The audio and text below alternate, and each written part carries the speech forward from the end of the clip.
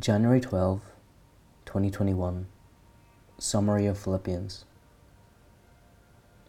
You're on house arrest. You're chained to a prison guard 24/7 and are soon going to trial to find out whether you will be put to death or not. You have been beaten and afflicted in many ways.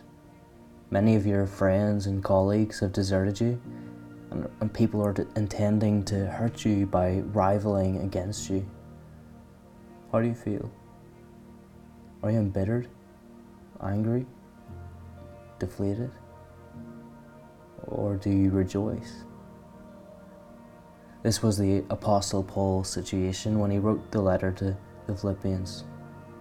Yet this letter has been called the Epistle of Joy. How can anyone who faces such tribulation exhort others to rejoice in the Lord always? Philippians 4:4. One of the most important words in this sentence is the preposition in. It tells us when our joy is grounded in the Lord, rejoice in the Lord, then there is always reason to rejoice. Why is this? Well, it's because of a combination of three realities. Firstly, God is sovereign over circumstances. In fact, God is sovereign over and in control of everything, including this moment of madness our world is currently in. Secondly, God is precious. More precious than cars or jobs or houses or sex or anything else you can think of. God is infinitely precious. And thirdly, God has sovereignly given believers the most precious gift he can give, himself. And so he says to the believers in Philippians, rejoice in the Lord always, for God is sovereign, God is precious, and God is gracious. Here's an important verse in Philippians which sums up these 3 points. I count everything as loss because of the surpassing worth of knowing Christ Jesus my Lord. For his sake I have suffered the loss of all things and count them as rubbish, in order that I may gain Christ and be found in him, not having a righteousness of my own that comes from the law, but that which comes through faith in Christ, the righteousness from God that depends on faith. Philippians 3:8-9.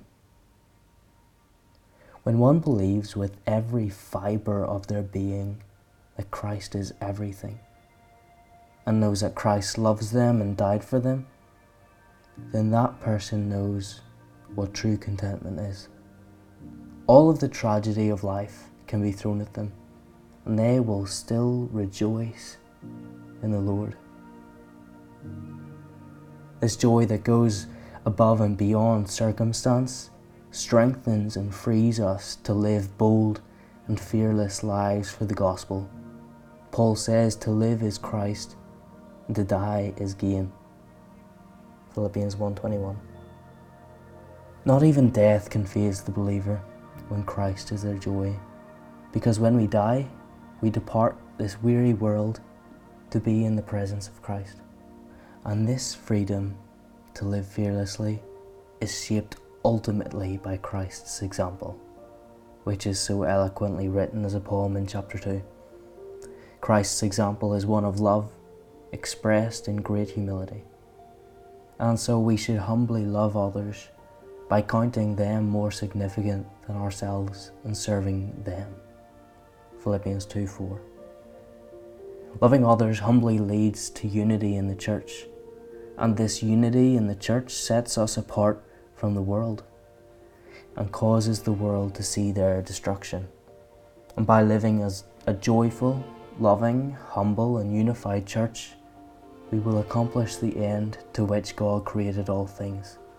Here's a quote from John Piper, whom I have heavily relied on for this overview, to express this ultimate aim: the display of the beauty of the gospel, the supreme worth of Christ, and the glory of God.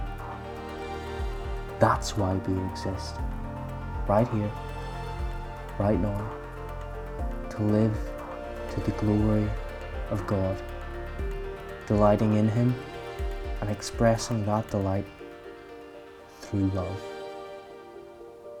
That marks the Christian.